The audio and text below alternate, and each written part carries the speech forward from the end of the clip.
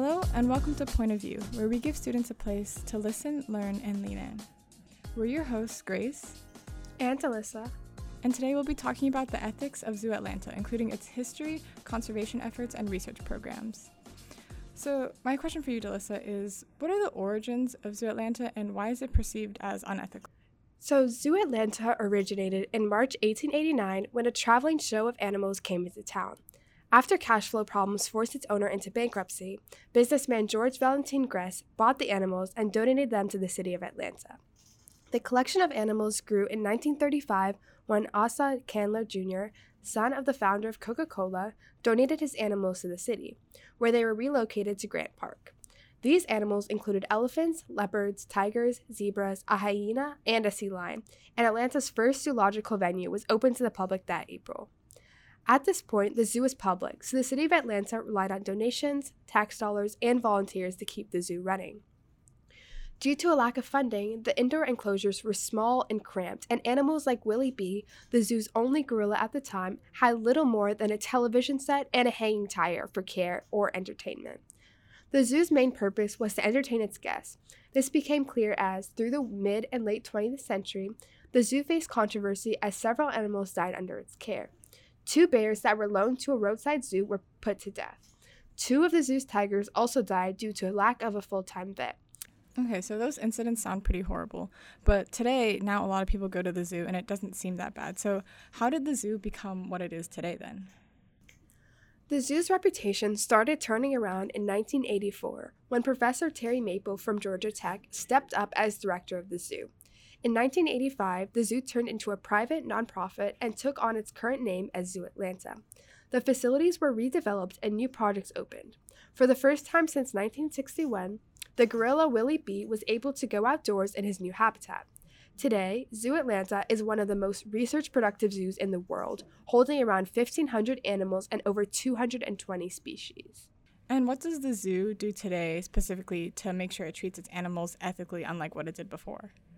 In addition to animal care professionals monitoring the animals daily, they enact quarterly assessments, individual welfare assessments, and research. They train animals to be able to participate in their own care through husbandry behaviors and positive reinforcement. When training its animals, the zoo uses positive reinforcement and allows the animals to refuse participation. The purpose of the training is to improve the well-being of the animals, so trainers regularly assess the welfare of animals and they focus on training behaviors that will improve veterinary care, like providing a less stressful way to receive an injection or training an animal to stand on a scale to get weighed. Animals are also trained to help educate guests on their abilities. For example, orangutans are trained to swing from branch to branch to show their arm swing locomotion. The zoo also promotes the animals' natural behaviors and healthy exercise levels by promoting social interaction and bringing environmental and sensory stimulation that mimic situations in nature. Zoo trainers may sprinkle oatmeal into pine cones to encourage orangutans to use their fingers to dig the oatmeal out, much like how they would obtain food in the wild. The zoo also provides mud wallows for warthogs to roll around in like they would in the wild. So how does the zoo address? The zoo focuses on conservation, research, and reintroduction efforts. Some species are so threatened that they can't live on their own in their natural habitats. The zoo nurtures animals such as the golden lion tamarins within their facilities and then brings them back to the wild. Its conservation projects cover giant pandas, and the zoo donates millions of dollars to the conservation of pandas in China. This money goes towards research on genetic diversity and reforestation efforts. The zoo contributes to the conservation of African elephants by caring for and educating guests on African elephants who are often hunted for their ivory. And what else besides these ethical steps and conservation efforts does the zoo do to support its animals? The zoo conducts research to better understand and care for its animals. For example, zoo veterinary staff has developed new surgical techniques to measure blood in non-anesthetized primates.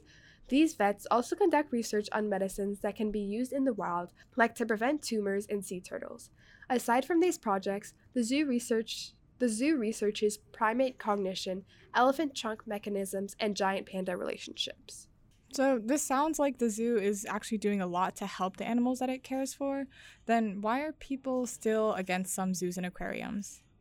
Despite the merit of zoos, some activists claim that sanctuaries hold the same benefits, where animals are not purchased, bred, sold, or traded, but rather removed from captivity or danger and given lifelong sanctuary to avoid extinction or an unlivable habitat. They believe that the displacement of animals for profit is unethical, despite holding the guise of conservation and rehabilitation. What do you think, Grace? Are zoos ethical?